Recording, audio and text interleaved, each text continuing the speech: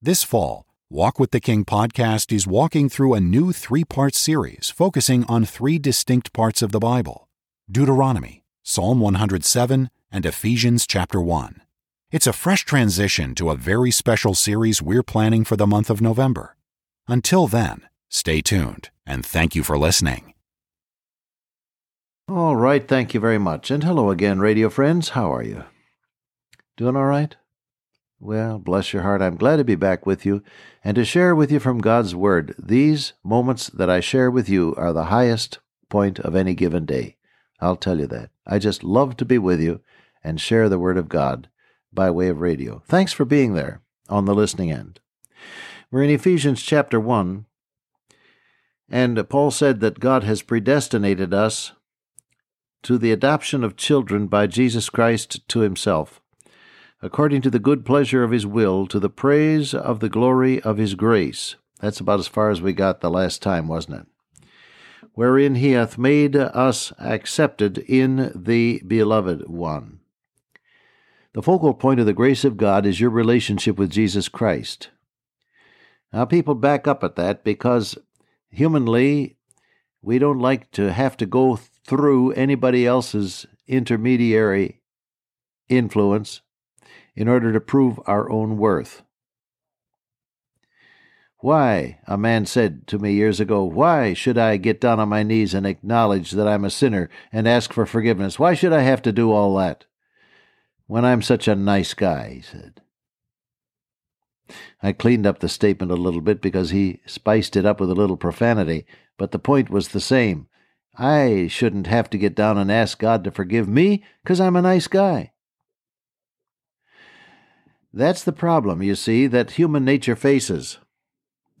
And we have to admit it before we get anywhere with God.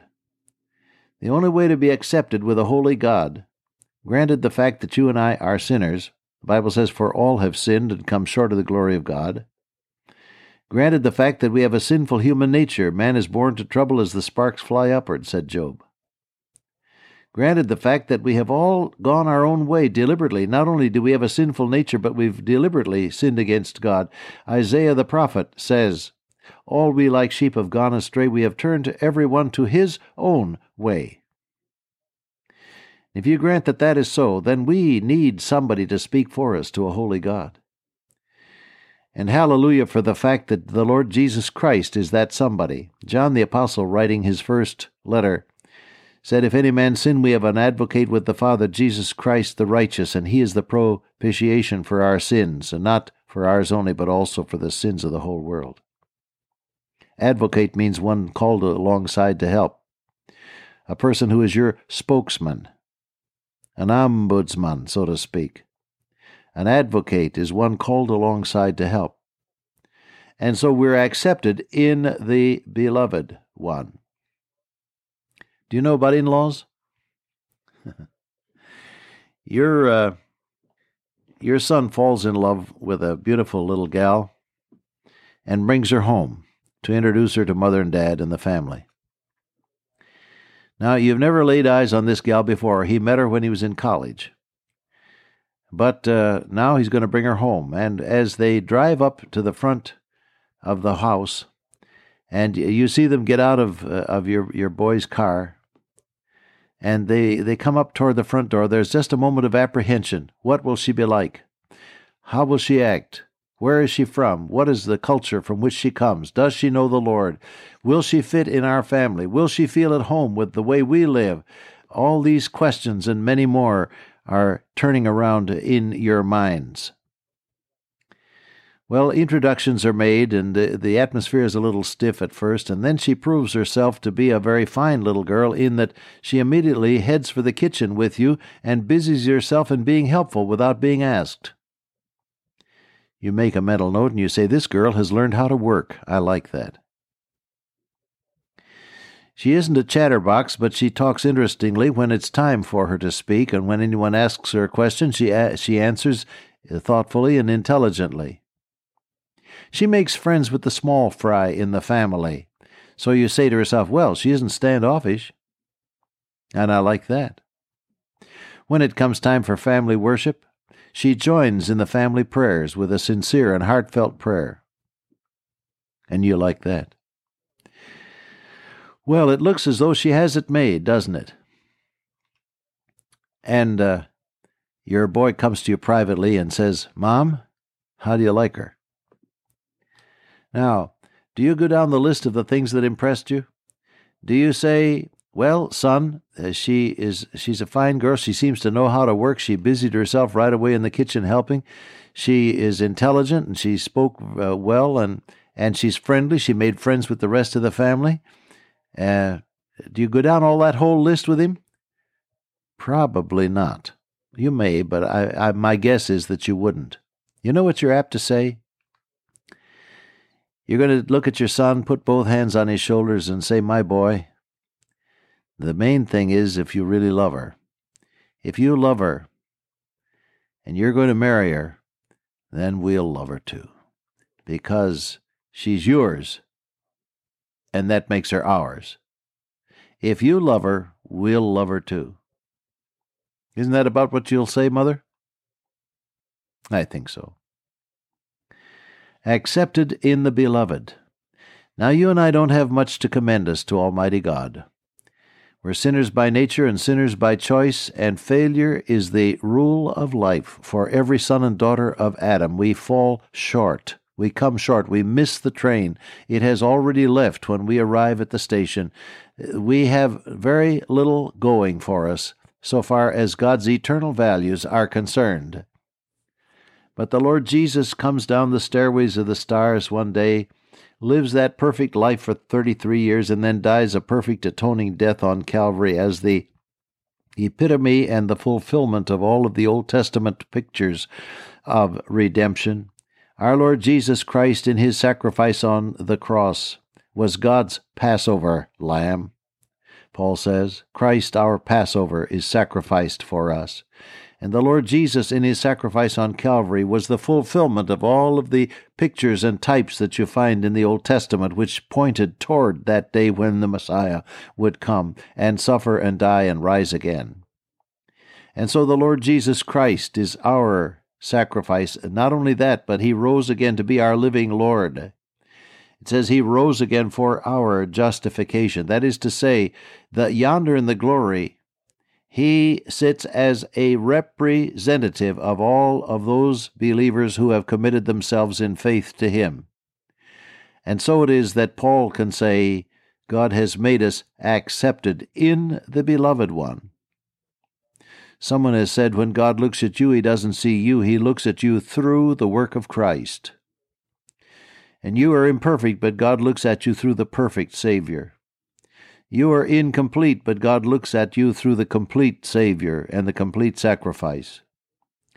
You have failure in your record, but God looks at you through the one who was a success.